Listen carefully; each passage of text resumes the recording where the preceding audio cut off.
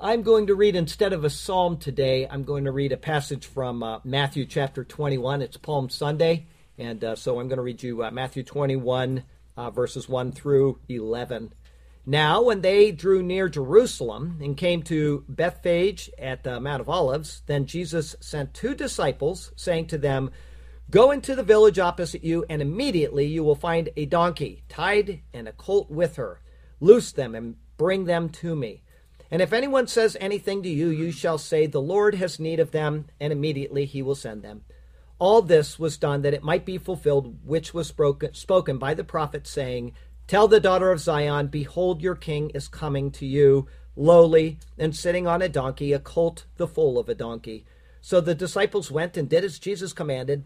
They brought the donkey and the colt and laid their clothes on them and set him on them. And a very great multitude spread their clothes on the road. Others cut down branches from the trees and spread them on the road. Then the multitudes who went before and those who followed cried out, saying, "Hosanna to the Son of David. Baruch haba b'Shem Adonai. Blessed is he who comes in the name of the Lord. Hosanna in the highest."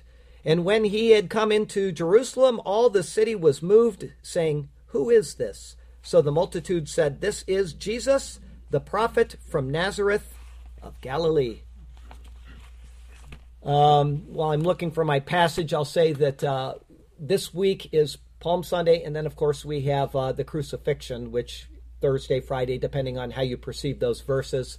The crucifixion is this week, and then we have the resurrection next week. And I did not do a crucifixion sermon. I did do a resurrection sermon for next week, but I didn't do a crucifixion sermon because following logically in the Bible, everything points to Christ, and you're going to see the crucifixion in today's passage. It's astonishing what you're going to see. If you didn't see last week's sermon, some of the things may be just a tad confusing, but I re-explain everything, and I'm going to continue to do that with each one of these. You'll hear some repetition because of what things symbolize. But this is entitled, it's Exodus 25:10 through 22. It's entitled The Ark of the Covenant and the Seat of Mercy. So starting in verse 10. "And they shall make an ark of acacia wood, 2.5 cubits shall be its length, 1.5 cubits its width, and 1.5 cubits its height. And you shall overlay it with pure gold, inside and out you shall overlay it, and shall make on it a molding of gold all around. You shall cast 4 rings of gold for it, and put them in its 4 corners. 2 rings shall be on one side, and 2 rings on the other side. And you shall make poles of acacia wood, and overlay them with gold. You shall put the poles into the rings on the sides of the ark, that the ark may be carried by them. The poles shall be in the rings of the ark, they shall not be taken from it. And you shall put into the ark the testimony which I will give you. You shall make a mercy seat of pure gold. 2.5 cubits shall be its length, and 1.5 cubits its width.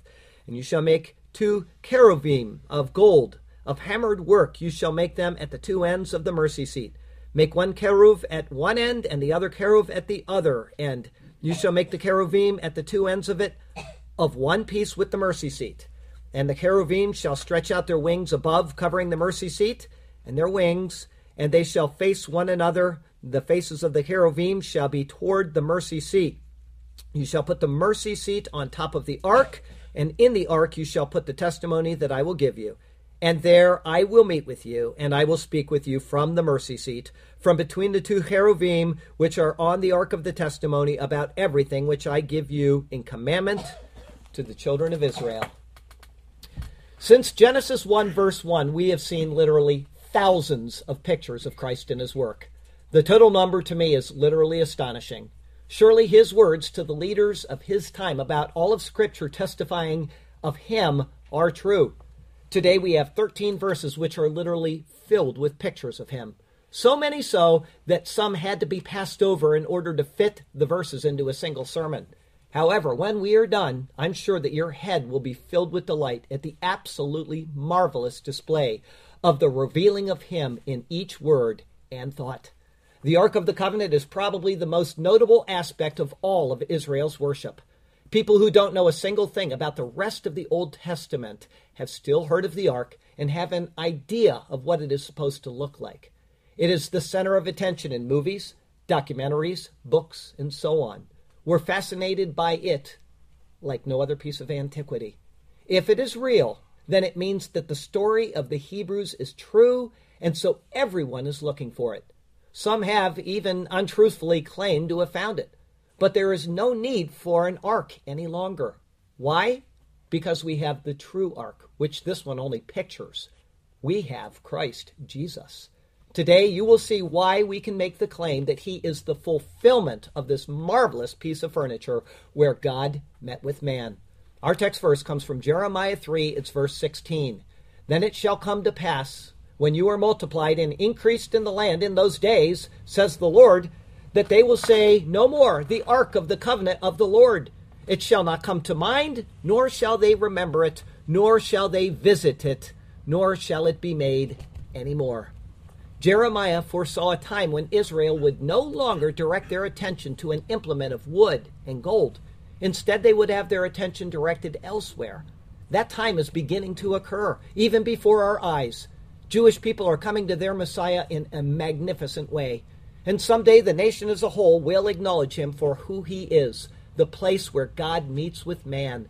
Many pictures of this are found in today's 13 verses, so let's get right into them. It's all to be found in his superior word. And so let's turn to that precious word once again, and may God speak to us through his word today, and may his glorious name ever be praised. I have 3 thoughts for you today. The first is details for the ark. It's verses 10 through 16. Verse 10, and they shall make an ark. The word aron, or ark, has only been used one time so far in the Bible, and yet it actually gives us an early insight into the purpose of the ark, which Moses is now going to be instructed to make. In Genesis 50, verse 26, we read this. So Joseph died, being 110 years old, and they embalmed him, and he was put in a coffin, an aron, in Egypt. The aron simply describes a box or a chest of some sort. In the case of a coffin, it is a type of chest with a specific purpose. The ark, which will now be described, is also a chest, and it will have quite a few purposes, all of which picture Jesus Christ. Every detail about this marvelous piece of furniture looks forward to him. It has to be noted now that in these directions for the construction of the sanctuary and the implements in it, the ark is the first piece of furniture to be named and described for construction. And yet, we will find out later that its actual construction is detailed after the detailing of the construction of the tabernacle. This is seen in Exodus 36 and 37.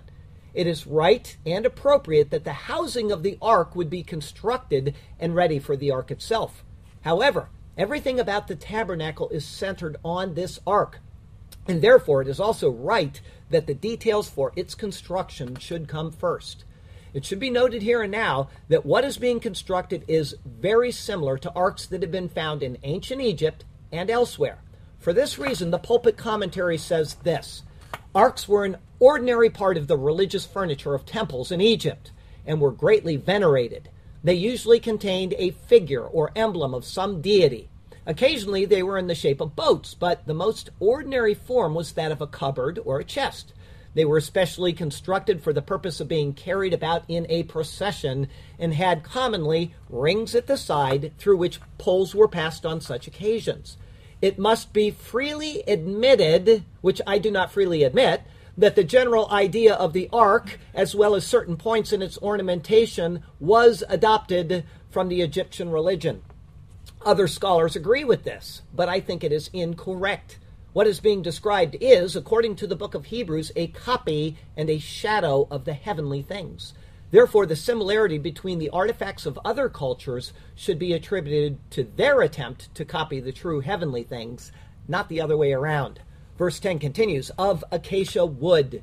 This is the wood which was requested for the construction of the tabernacle and all of its furniture in Exodus 25, verse 5. And so this is the second time that shittah, or acacia wood, is named in the Bible. As I said last week, acacia is a very slow-growing tree that would be readily available in the area where they are. Its heartwood is dark reddish-brown, and it is beautiful when it's sanded and polished. It is like the cypress in Florida, which is resistant to decay because it deposits in its heartwood waste substances which turn into preservatives. This renders it unpalatable to insects. It is also dense and difficult to be penetrated by water and other decaying agents. It is therefore considered an incorruptible wood, thus picturing the incorruptible nature of Christ's humanity. Verse 10 continues, 2.5 cubits shall be its length, 1.5 cubits its width, and 1.5 cubits its height. A cubit, or amah, is the measurement of which is the length of the forearm below the elbow. It comes from em, which means mother, and thus it is the mother measurement. It is debated what the exact length of a cubit is, but it is about 16 inches. The only other time that such precise measurements were given in Scripture so far was in construction of Noah's Ark in Genesis chapter 6. The same words are used, length, width, and height. The dimensions of the ark mean that it will be 5.625 cubits in space. The actual dimension in feet is debated, but scholars go from about 3 foot 9 inches to about 4 foot 5 inches long. Assuming the smaller measurement, it would be 3 by 9 by 2 by 3 by 2 by 3. It is not an especially large box. Rather, it is humble in its size. Verse 11, and you shall overlay it. Moses is next instructed to overlay the ark. The word overlay is introduced into the Bible here. It is tsafah, and it will be used 48 times. The majority of them are in Exodus when detailing the construction of the tabernacle, or in Kings and Chronicles when detailing the construction of the temple. The word means exactly as it's translated, to lay out or to overlay. Importantly, it is identical to another word, tsafah, which means to look out or about, to spy, or keep watch. That was first used in Genesis 31, verses 45 through 49 during this exchange. So Jacob took a stone and set it up as a pillar. Then Jacob said to his brethren, gather stones. And they took stones and made a heap, and they ate there on the heap. Laban called it Yegur Hadutha, but Jacob called it Galid. And Laban said, this heap is a witness between you and me this day. Therefore its name was called Galid. Also Mizpah, because he said, may the Lord watch, that word tsafah, between you and me when we are absent from one another. If you remember the details of that sermon, the heap that was constructed and all of the surrounding details pictured the formation of the Bible, the Word of God. Verse 11 continues, with pure gold. The overlaying of the ark is to be with gold. As seen last week, zahav, or gold, is the finest of the biblical metals. It indicates purity and holiness, royalty and divinity.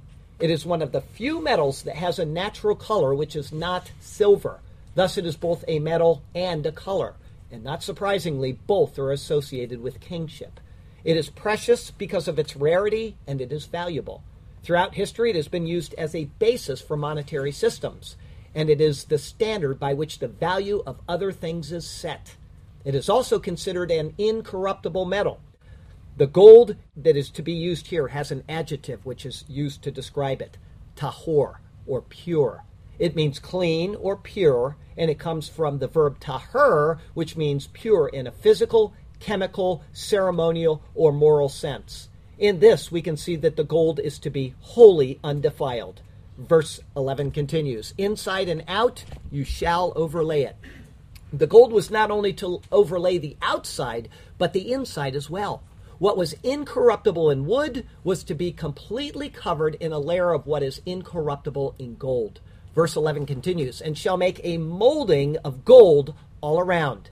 The molding, or zur, is introduced into the Bible here. It will be used just 10 times and only in the book of Exodus. It is a molding which spreads around the top as if a crown. It is comparable to an Aramaic word which means a wreath or a crown. This may have been used to keep the mercy seat in place. Verse 12, you shall cast 4 rings of gold for it. Moses is next instructed to cast 4 rings of gold. The word for ring is taba'at, and it will take a couple moments to explain this. The word means ring, but it comes from another word, taba, which is a verb which means to sink. This then gives the idea of a signet, which is sunk into clay or wax to make a seal. From this comes the idea of any ring. This was seen in its first use in the Bible back in Genesis chapter 41 with these words. Then Pharaoh took his signet ring, that same word, off his hand and put it in Joseph's hand. Then he clothed him in garments of fine linen and put a gold chain around his neck. Verse 12 continues, and put them in its 4 corners. Some versions say 4 corners, and some say 4 feet. The word is pa'amot, and it means times or occurrences. Literally, it is to strike. One will strike an anvil. One's foot strikes the ground as he walks, etc. This is why some translators choose the word feet. If you look at different pictures of the ark, you will see some with the carrying poles on the sides, anywhere from the very bottom of the ark to the middle, all the way up to the top where the molding is. Others put the poles right at the feet, so the entire ark is elevated above the carriers. I would favor the idea of the feet. This would keep the ark wholly elevated above the priests when they carried it, and it would keep them from having any part touch their body as they did so. Verse 12 continues, 2 rings shall be on one side and 2 rings on the other side. The obvious question is, which sides? Almost all drawings show the poles along the long side of the ark, not the short one. However, that raises a problem, which we're going to see in just a moment. Verse 13, and you shall make poles of acacia wood and overlay them with gold. The word for poles is bad. It means alone. It indicates a single piece of wood which stands alone. These were also to be made of shittah, or acacia wood, and they were to be overlaid with gold. Verse 14, you shall put the poles into the rings on the sides of the ark, that the ark may be carried by them. The poles were to be placed into the rings in order for it to be carried. This then brings in the problem of which side. Are they on the long side or are they on the shorter side? Was the ark carried like a funeral bier, or was it carried like a throne?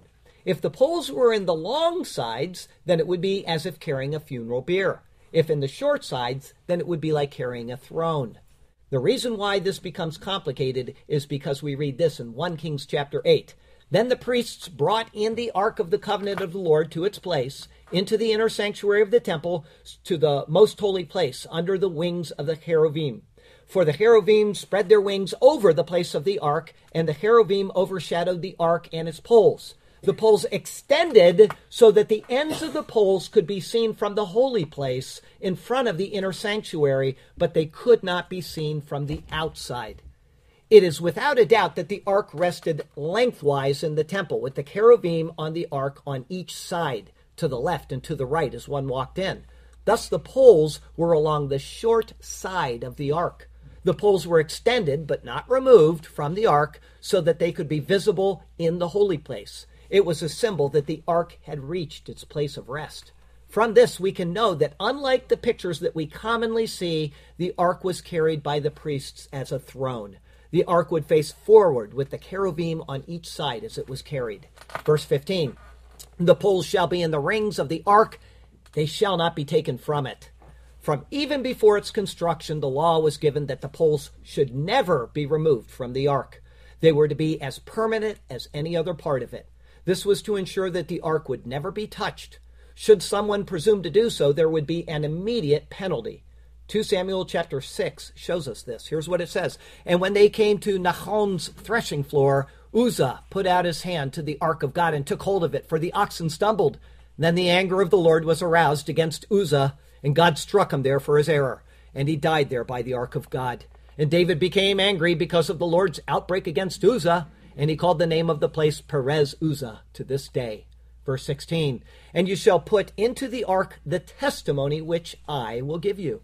Once the ark was completed, the Lord directs that the testimony, meaning the 2 tablets of stone, which are the basis of the law, were to be put inside the ark itself. As the basis of the law, they represented the entirety of the law. And what is the purpose of the law? It's explained in Deuteronomy chapter 31. Take this book of the law and put it beside the ark of the covenant of the Lord your God, that it may be there as a witness against you.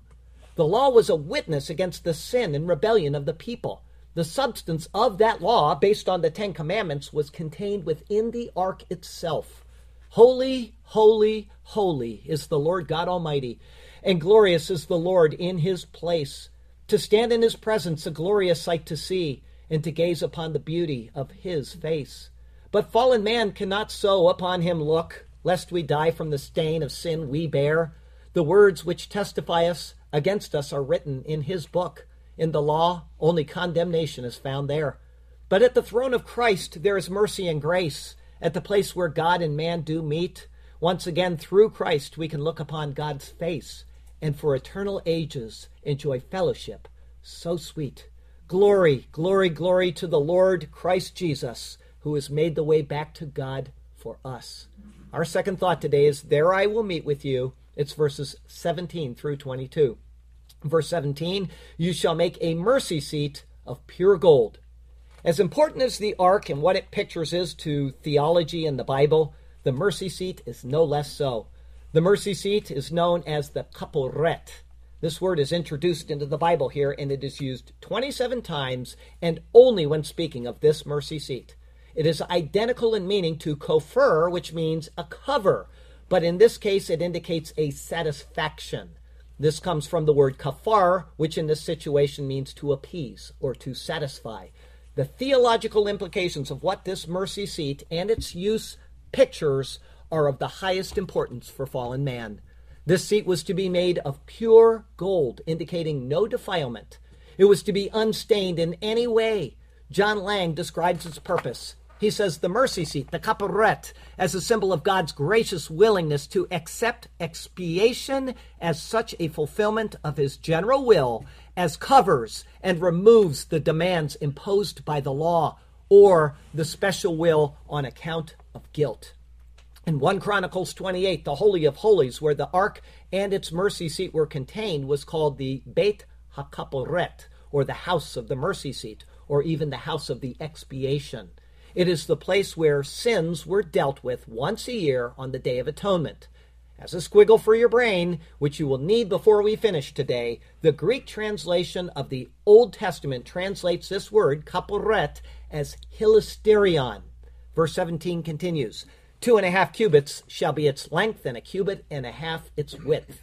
The mercy seat was to be made to the exact size of the opening of the ark itself. Thus it served as a lid to the ark while serving as the place of expiation for the sins of the people at the same time. The tablets were thus embodied within the ark. Verse 18, and you shall make 2 cherubim of gold. What a cherub looks like is debated over. Ezekiel gives a vivid description of them in his book. Among other things, he says this, each one had 4 faces. The first face was the face of a cherub. The second face, the face of a man. The third face, the face of a lion. And the fourth, the face of an eagle. Whether these cherubim above the ark look like those in Ezekiel or not cannot be known for certain. From the Bible, we can deduce that cherubim were a special class of being. The first time that they were mentioned was in Genesis chapter 3, where it says this, so he drove out the man, and he placed cherubim at the east of the Garden of Eden, and a flaming sword which turned every way to guard the way to the tree of life. They are a select class of angels which, among other things, are near to God. They have great power, and they act as guards. As they are guards of the tree of life, they are the ones who can point man to the way of accessing the right to that tree. 2 of them are to be depicted on the mercy seat. As a note of rectification, the King James Version incorrectly uses the term cherubims with an end on it. The I am at the end of the word makes the word plural in Hebrew. Therefore, the plural is either cherubs for English or cherubim for Hebrew. Cherubims is incorrect, -1 for the King James Version. Verse 18 continues, of hammered work you shall make them at the 2 ends of the mercy seat. The term hammered work, or mikshah, is used for the first of 10 times, and its meaning is disputed. It comes from mikshe, which means, surprisingly, a fancy hairdo. So it could be the turning of metal, like the braids of hair, or it could be the hammering of metal for shaping. The word ends is another new word, katsah. It means the extremity. Here, the Hebrew reads, from the 2 ends, and thus the term hammered work is probably correct. The cherubim are made to rise out of the mercy seat. The central thought of these cherubim is that they were there, beholding the mercy seat and thus the ark, because their form comes out of the mercy seat itself. In other words, the 2 are inextricably linked together. Verse 19, make 1 cherub at one end and the other cherub at the other end. You shall make the cherubim at the 2 ends of it of one piece with the mercy seat. The verse is explicit and well translated. One cherub was to be at one end and the other at the other end, and each was to come from out of the mercy seat. They were not to be made separately and then soldered on. The scholars at Cambridge said that is not the intent. Instead, they were to be fashioned out of the same piece of gold that the mercy seat was made of.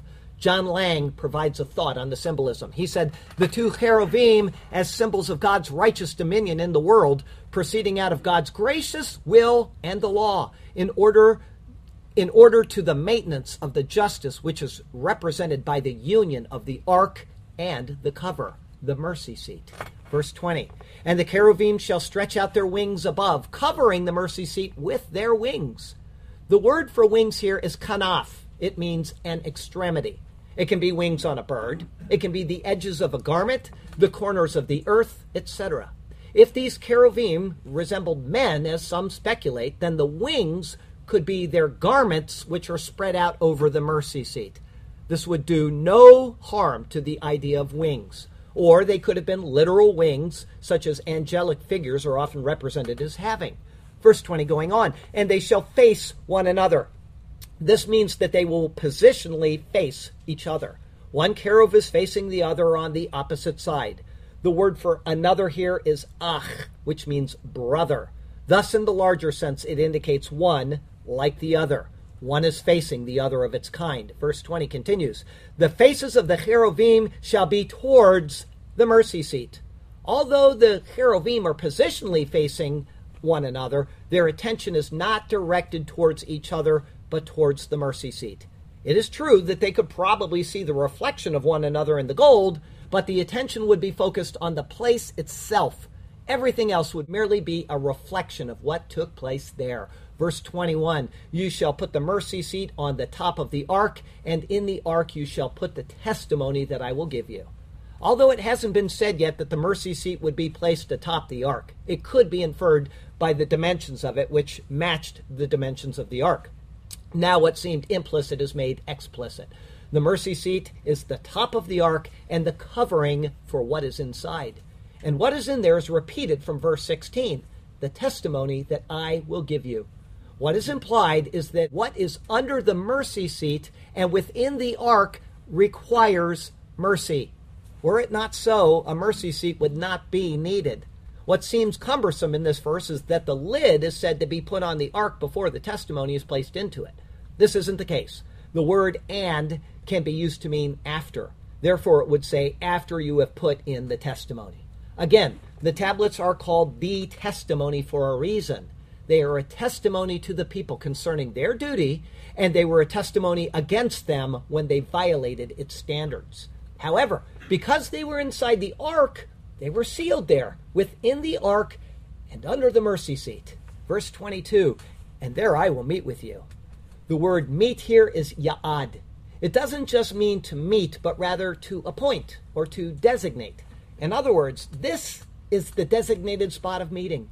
It isn't a random place as if it could be there or somewhere else, nor was it a random time of meeting as if he may be in or he may not be in. Rather, it is the designated place of meeting. And the word you here is singular. It is a personal meeting place with the one who was allowed to come into it. It is not a general meeting place where anyone can come and meet with the Lord. Verse 22 going on, and I will speak with you from above the mercy seat. If the cherubim are on each side, and their wings cover the mercy seat from above, then it must be that where the cherubim are looking is the spot where the presence would be. Not above them, as if he sat atop them. If that were so, then it would have said that. Rather, it is between the cherubim and below their wings above the mercy seat. The word for speak is the general word for speaking. It is therefore from this spot that his word would go out. Verse 22 continues, from between the two cherubim which are on the ark of the testimony. The cherubim would be on the right and on the left of Moses, or the designated high priest. From the center of the mercy seat, between the cherubim, is where the word would issue from. But it also notes which are on the ark of the testimony. The mercy seat, and thus the cherubim, are on the ark itself. Verse 22 finishes with these words about everything which I will give you in commandment to the children of Israel. The ark is the focal point of Israel's worship with the Lord, and the mercy seat would be the place where the commandments would issue forth from. Again, as before, what is implied is that mercy is needed concerning the commandments of God. From that, it is implied that the commandments will, in fact, be broken. One doesn't need mercy if they are in compliance with the law. Mercy is not getting what you do deserve. Therefore, it is from this spot that propitiation of the people's sins would come, and mercy would be granted. Into his presence I came, the ruler of all. I came boldly because the mercy seat was there. On the name of Jesus I did call, and covered by his blood with God, fellowship I could share. I was going astray, and I was as lost as I could be. Yes, one of the world's many lost children. But in a mere moment, mercy found me. I was cleansed and purified right there and then. It was at the spot where my Lord did die, and where his blood soaked into the ground. There at the place of mercy for him I did cry, and there at that place mercy was found. Our third thought today is wonderful pictures. You've already been given all of the information you need to know for what the things we have seen picture. So somebody please come up and finish the sermon for me. No? Okay, let's just think of Jesus, his person, and his work, and it will all fall into place. The shittim wood is the base material for the ark. Its heartwood is dark reddish brown, and it is beautiful when sanded and polished. This pictures Christ's humanity. He, a son of Adam from the Middle East, would bear the same general color as the wood. Shittim is an incorruptible wood, thus picturing his incorruptible nature. Though a man, he never sinned. The ark was not a very large size. In fact, it was humble in that regard. Rather than being some giant, ostentatious thing that people would flock to, it was rather lowly. This pictures Christ in his humbled and lowly human state. He didn't come as a larger-than-life figure, but rather he came to a poor family and led a rather small existence by the world's standards. The ark was overlaid with gold, the most precious of the biblical metals. This represents his deity, which overlays the wood, his humanity, he being the God-man. The word for overlay was safa, which, as I noted, is identical to another word which means to look out or about or to spy or to keep watch. Thus, his divine nature is what watches over his subjects, keeping an eye on them. The gold, therefore, not only pictures his divine nature, but it also is a picture of his royal, kingly status. One who has subjects is the ruler of those subjects. And finally, the gold is the standard by which the value of all other things is set. Therefore, he is the standard by which all other things are compared to. The gold of the ark is described by the adjective tahor, or pure. This comes from the verb tahir, which means pure in a physical, chemical, ceremonial, or moral sense. In this, we can see that the gold is completely undefiled in any way. Thus, it pictures Christ's perfect purity in all ways, physical, moral, etc. The ark was covered inside and out with gold. This pictures his complete, incorruptible, human, divine nature. He is simultaneously fully man and fully God, and he is completely incorruptible in both respects. The molding of the ark is a continued picture, of his kingly status. Though the word zur is never used in the Bible to indicate a king's crown in picture, this is exactly what we see here. The crown was at the top of the ark, which pictures his body, and it is the place where the mercy seat would rest. Thus, it is a picture of the merciful king. Next, we saw the 4 rings. The number 4 in the Bible always speaks of the physical creation. The 4 corners of the earth are represented by the 4 rings. The fourfold division of mankind, the family, tongues, countries, and nations, are represented by these 4 rings. And thus, the 4 rings are represented by the message of the 4 Gospels going out to all people and all places. The ring is the symbol of authority as a signet. Just as a signet sinks into wax as a sign of authority and as a testimony of the king's rule, the 4 Gospels sink into the hearts of man and are a testimony and authority of the rule of Christ the King. These rings are attached to the 4 pa'am, or feet of the ark. The word indicates a strike, as if the steps of a foot. These 4 feet, then, are the Gospels themselves. They are the written record of the work of Christ from which the message of him is derived.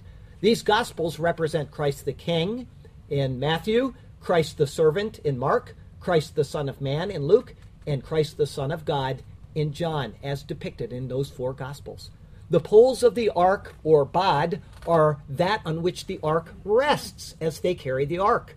The number 2 in the Bible indicates that there is a difference in things. They contrast, and yet they confirm.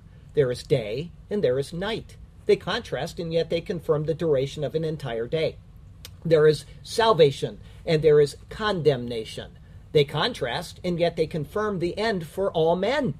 The word bod means alone. There are 2 poles which together support one ark.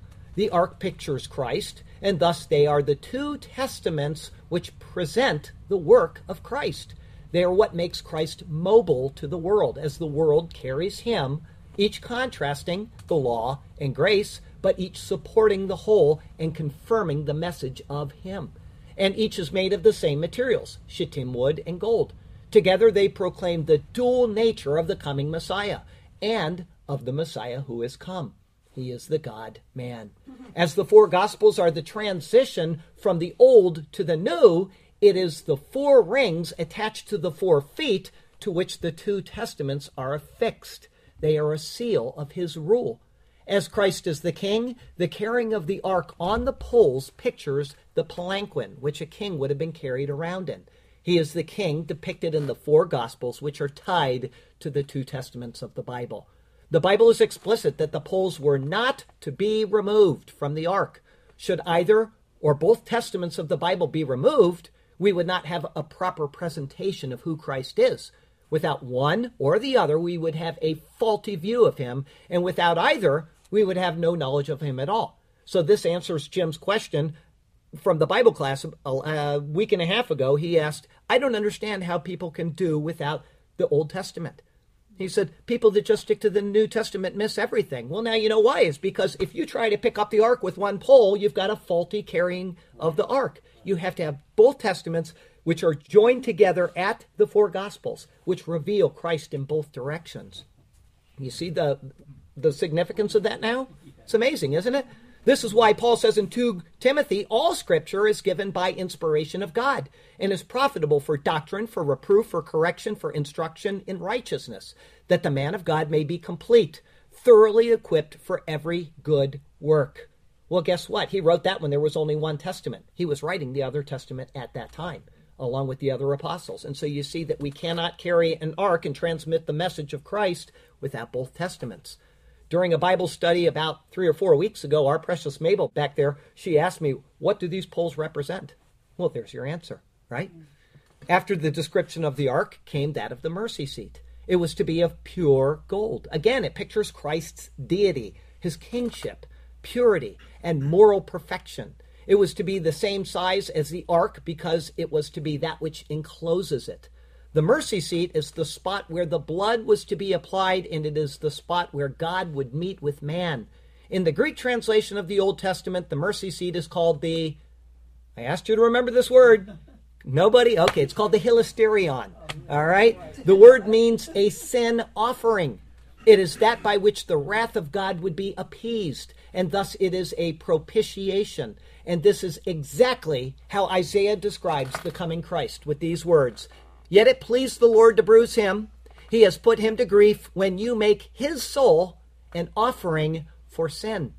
Paul picked up on this in the New Testament and uses the same word, hilasterion, to describe the finished work of Christ. He says, for there is no difference, for all have sinned and fall short of the glory of God, being justified freely by his grace through the redemption that is in Christ Jesus, whom God set forth as a hilasterion, a propitiation by his blood, through faith to demonstrate his righteousness, because in his forbearance God had passed over the sins that were previously committed, to demonstrate at the present time his righteousness, that he might be just and the justifier of the one who has faith in Jesus. As the mercy seat sat on the crown molding, the propitiation for the sins of the people at the cross of Calvary is to be considered the crowning achievement of the work of Christ. The cherubim were first seen in Genesis 3, verse 24, as the ones who guarded access to the tree of life. To guard something, as I said, means the access is available. If it weren't, then there would be no need for guards. Cherubim, then, are those who have access. And though these two are not guards, they show that the way to the tree of life is realized in the propitiation of Christ's death as a sin offering. They are united with the mercy seat, being worked out of the same piece of solid gold. As there are two of them, then it implies that even though they come from the same metal, they differ. Two implies a difference, and yet they confirm that they are one, having come from the same metal. What the meaning of these cherubim are is debated. There are three prevalent views. The first is that they represent actual angels guarding the tree of life. That is incorrect. We're going to see that when we see the symbolism of the veil. The second is that they are symbolic representations of the Godhead. That is incorrect. We do not represent the Godhead in this way. And third, they represent all of the redeemed of humanity. Their positioning shows us what they represent. They are of the same gold as the mercy seat. Thus, they bear the same nature. However, there are two of them, and they are facing one another bodily and yet looking down at the place of mercy. Thus, they represent all of the redeemed of humanity, Jew and Gentile alike. They come from the same metal, and so they are one, and yet they are separately fashioned, and so they are two. They contrast, and yet they confirm the redeemed of man. This is why the term tahor, or pure, was used. Remember now, go back and look. It doesn't say anything about tahor, pure gold for the rings, or for the gold overlaying the testaments. But it does about the ark and the mercy seat. Why? It's because we have the Bible, which is translated by how many people? It is not pure in the sense that it has man's hand of translation on it. I'm not saying that the Bible is infallible. It is. The original transcripts of the Bible are infallible. But because man has been a part of the transmission of it, it is not tahor, or pure. Only Christ is, only the ark is, and the cherubim, which are coming out of the mercy seat. But they are covered with golden wood to show us the divine nature, the human nature of Christ. Do you see the logic there? We have become like Christ, pure and undefiled, because of his work. Many verses in the New Testament confirm that we will be like Christ, and that there will be one, even though two. In one example of our new Christ-like nature, Paul gives us these words. He says, "For we have been united together in the likeness of his death. Certainly we also shall be in the likeness of his resurrection. Knowing this, that our old man was crucified with him, that the body of sin might be done away with, that we should no longer be slaves of sin." In support of the fact that we are one in Christ, yet still two in distinction, Paul writes this to us in Galatians 3. He says, "There is neither Jew nor Greek, nor there is slave nor free. There is neither male nor female, for you are one in Christ Jesus." Well, guess what? That implies that there's a difference between us. We remain Jew and Gentile because we remain male and female. Can anybody here say that I don't know what a female is? Can anybody here say I don't know what a male is? So even though we are one, there is a distinction, Jew and Gentile. Okay? The meaning of the cherubim looking towards the mercy seat then becomes obvious. All of the redeemed of humanity have but one place to look for mercy from God, to the finished work of Jesus Christ. It is a marvelous set of pictures that we have been given, but there is more. Twice it notes that the testimony was to be placed in the ark. The ark then isn't just a picture of Christ, but it is also a picture of Christ's death. Despite being incorruptible and fully God, he still died, pictured by the ark itself. Inside it was the tablets, which represent the entire law. Those being inside the ark picture Christ embodying the law. He is the fulfillment and embodiment of it. However, without his death, the law could never be considered fulfilled. In his death, the law was fulfilled and thus nullified. He is the end of the law. And in his death, a new covenant came into place, seen in the mercy seat. Both the fulfilling of the law for us and the granting of mercy from the law come through his death. He is the place where propitiation with God is restored. And John tells us this is so. In 1 John chapter 4, "In this the love of God was manifested towards us, that God has sent his only begotten Son into the world that we might live through him. In this is love, not that we loved God, but that he loved us and sent his Son to be the propitiation, the hilasmos, for our sins." It is Christ who fully answers each demand of the law. It is Christ who covers over our sins with his own shed blood, and it is Christ who has come between us and the curse of the law. Again, Paul shows us this truth in Galatians 3, verse 13. He said, Christ has redeemed us from the curse of the law, having become a curse for us. For it is written, cursed is everyone who hangs on a tree. The testimony is sealed in the ark. The law is completed in the work of Christ. The blood covers the transgressions of the law in both, one in picture, one in person. Christ's blood has taken away the curse of the law from us, covering it for all time. As a pictorial lesson for those who are looking to see if Jesus really is the one to come and fulfill these things, John shares with us a marvelous account which occurred just after the resurrection. It is so innocuous that most of us just read over it and we never realize what he is trying to tell us. Here's what it says from John chapter 20. But Mary stood outside by the womb weeping. And as she wept, she stooped down and looked into the tomb. And she saw two angels in white sitting, one at the head, the other at the feet, where the body of Jesus had lain. Then they said to her, Woman, why are you weeping? She said to them, Because they have taken away my Lord, and I do not know where they have laid him. Now when she had said this, she turned around and saw Jesus standing there, and did not know that it was Jesus. Jesus said to her, Woman, why are you weeping? Whom are you seeking? She, supposing him to be the gardener, said to him, Sir, if you have carried him away, tell me where you've laid him, and I will take him away. Jesus said to her, Mary. She turned and said to him, Rabboni, which is to say, Teacher. Jesus said to her, Do not cling to me, for I have not yet ascended to my Father. But go to my brethren and say to them, I am ascending to my Father and your Father, and to my God and your God. Mary looked into the tomb, and what did she see? Two angels in white, sitting, one at the head and one at the feet, where the body of Jesus had lain.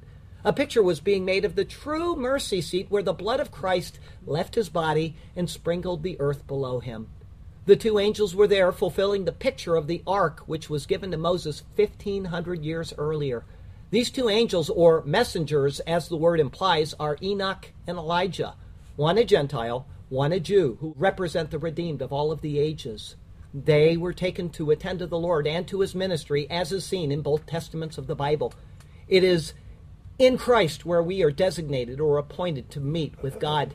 Christ is no random meeting place as if he could be there or somewhere else, nor in Christ is there some random time of meeting as if he may be in or he may not be in. Rather, he is the designated place of meeting. In him, God is always there, in both time and in place. If you are in Christ, you have personal access to the throne of grace because in Christ you have been granted the mercy to again enter into God's presence.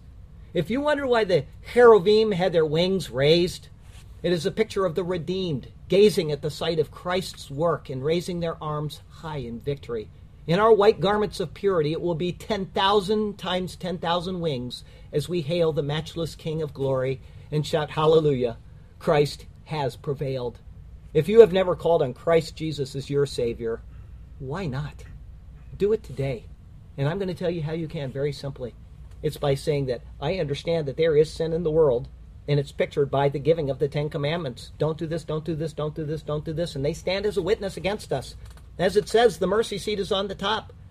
If it wasn't there, well, you could look down at the Ten Commandments, but none of us can. We look at those Ten Commandments, and all we see is death and condemnation and an eternal swim in the lake of fire. But on top of that is the mercy seat. It's the place where God took away our sins. The blood was spread on there, and it covered the sins of the people. In picture, it was once a year in Israel. In person, it is forever through the shed blood of Christ. His blood covers the law, which he embodies. He is the embodiment of the law. And thus the book of Hebrews tells us that the law is annulled in him. It is set aside. It is obsolete. And in him is a new covenant, which is made, which includes the Gentile people of the world and the Jewish people of the world. And all we need to do is accept that he is the one to fulfill all of these things and to take away our sin debt. Christ, I have sinned, and I want your forgiveness, and he will do it. And it is an eternal salvation. You can never lose it because of what Christ has done. And it's all pictured in what we see here today. The Ark of the Testimony and the Seat of Mercy, the cross of Jesus Christ, where he died to pay our sin debt. Please today make it a point of calling on him and being reconciled to him. Our closing verse today comes from 1 John chapter 2. It's verses 1 and 2. My little children, these things I write to you so that you may not sin. And if anyone sins, we have an advocate with the Father, Jesus Christ the righteous. And he himself is the propitiation, the hilasmos, for our sins. and not for our sins only, but for the whole world. Next week, we have a Resurrection Day sermon. It's Revelation 21, verse 5. It's a lot nicer than the land of Sweden. It's entitled Return to Eden. Yes, that'll be our Resurrection Day sermon, okay? And I'll tell you this, the Lord has you exactly where he wants you. He has a good plan and a purpose for you. Even if a deep ocean lies ahead of you, he can part the waters and he can lead you through it on dry ground. So follow him and trust him, and he will do marvelous things for you and through you. I have a poem based on these verses that we just looked at, and it's entitled A Place Where Mercy is Found. And they shall make an ark of acacia wood, 2.5 cubits its length shall be. 1.5 cubits its width, this is understood, and 1.5 cubits its height, you see. And you shall overlay it with pure gold, inside and out you shall it overlay, and shall make on it a molding of gold all around. So shall it be done, I do say. You shall cast for it 4 rings of gold, and in its 4 corners shall they be applied. 2 rings shall be on one side, as I have told, and 2 rings on the other side. And you shall make poles of acacia wood, and overlay them with gold. Let it be understood. You shall put the poles into the rings of the ark on each side, that the ark may be carried by them. In this you shall certainly abide. The poles shall be in the rings of the ark. They shall not be taken from it, it is true. And you shall put into the ark the testimony which I will give you. You shall make a mercy seat of pure gold. 2.5 cubits shall its length be, and 1.5 cubits its width. Such are its dimensions, you see. And you shall make 2 cherubim of gold. Of hammered work them you shall make. At the 2 ends of the mercy seat, not a single detail shall you forsake. Make 1 cherub at one end, and the other cherub at the other end, to make it complete. You shall make the cherubim at the 2 ends of it, of one piece with the mercy seat. And the cherubim shall stretch out their wings above, covering the mercy seat with their wings, you see. Then they shall face one another. The faces of the cherubim towards the mercy seat shall be. You shall put the mercy seat on the top of the ark. This you shall do. And in the ark you shall put the testimony that I will give you. And there I will meet with you, and I will speak with you from above the mercy seat, so I will do from between the cherubim 2, which are on the ark of the testimony, about everything which I will give you, in commandment to the children of Israel, all the things that they are to do. O God, how marvelous are you in all ways, for giving the true ark of the testimony to us. And so forever, yes, even through eternal days, we can fellowship with you through our Lord Jesus. All of these pictures from Israel's past have been fulfilled in Christ Jesus our Lord.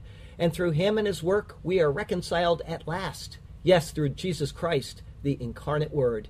Praises, yes, praises, we shall eternally sing to you, O God. And forever in your marvelous light, golden streets we shall trod. Hallelujah and amen. Heavenly Father, how wonderful it is to know that these things all point to something else. That they're not just crazy stories that are made up by some guy out in the desert and a bunch of people that just haphazardly walked through the desert until they assimilated into another culture or overthrew another culture. No, every single thing that you have laid out in the Bible is true, and it shows us of the work of Jesus Christ. Every detail, every single thing keeps showing us how desperately you want us to just have faith enough to believe. Believe that I have sent my Son to do these things for you. And the New Testament simply confirms all of it. It's all there for us to see if we'll just open our eyes and look. I would pray that those people that are struggling with their faith and not really sure would determine to say, I am going to accept the truth of what I read, and I'm going to accept that you have a good plan and a purpose for me, and I'm going to read this book as if it really is your word, because it is. I would pray for that for them. And I pray for each person here and those that aren't here today, that you would be with each one of them and bless them in their hearts and souls. And Lord, I just thank you for every good blessing that you've given us. How wonderful you are to us. And we praise you and we exalt you above all for the cross of Calvary, the celebration of the death of Jesus Christ, which we're going to commemorate in just a moment, because it didn't end in death and defeat. It ended in victory. Thank you for that, O God. We love you and we praise you and we exalt you in Jesus' name. Amen.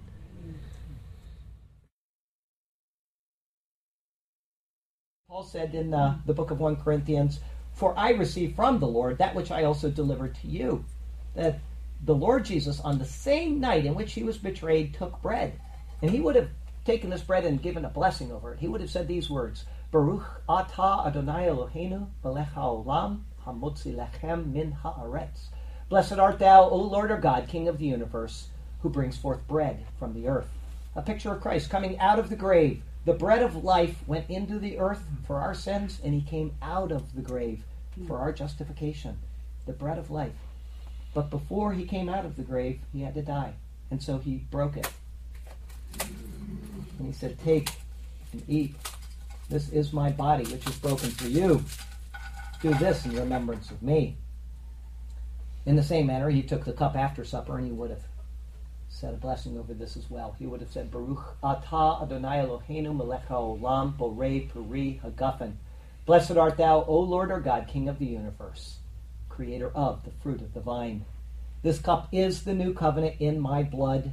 This do as often as you drink it in remembrance of me. For as often as you eat this bread and drink this cup, you proclaim the Lord's death until he comes. Therefore, whoever eats this bread or drinks this cup of the Lord in an unworthy manner will be guilty of the body and the blood of the Lord. But let a man examine himself, and so let him eat of the bread and drink of the cup. For he who eats and drinks in an unworthy manner eats and drinks judgment to himself, not discerning the Lord's body.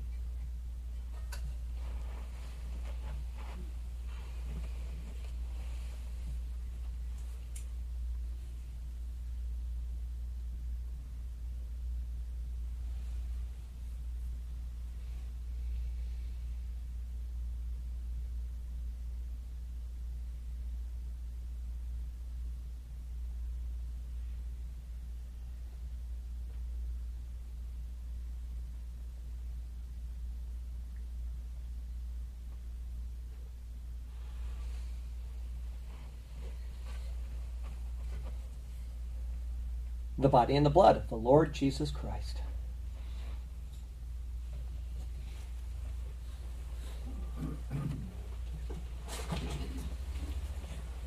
The body and the blood of the Lord Jesus Christ. The body and the blood of the Lord Jesus Christ. The body and the blood of the Lord Jesus Christ. The body and the blood of the Lord Jesus Christ. Amazing, isn't it? The body and the blood of the Lord Jesus Christ.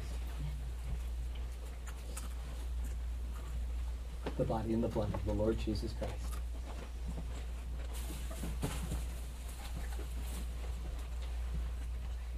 The body and the blood of the Lord Jesus Christ. The body and the blood of the Lord Jesus Christ.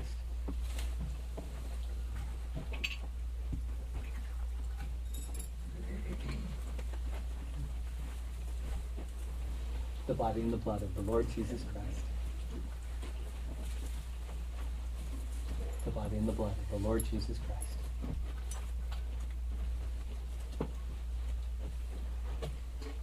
The body and the blood of the Lord Jesus Christ.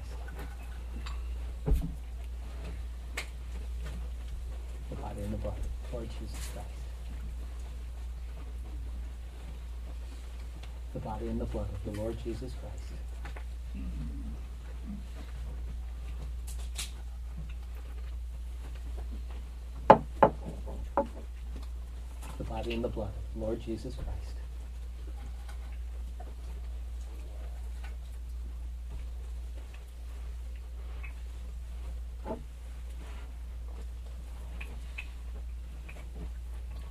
The body and the blood of the Lord Jesus Christ.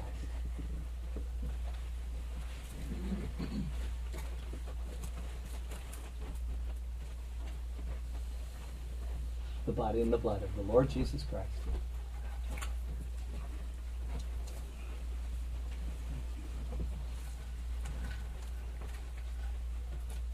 The body and the blood of the Lord Jesus Christ.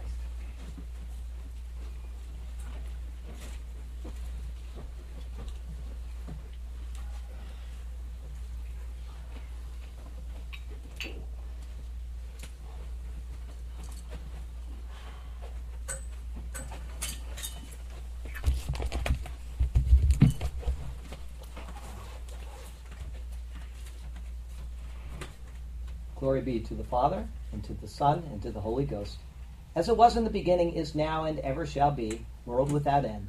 Amen. Amen.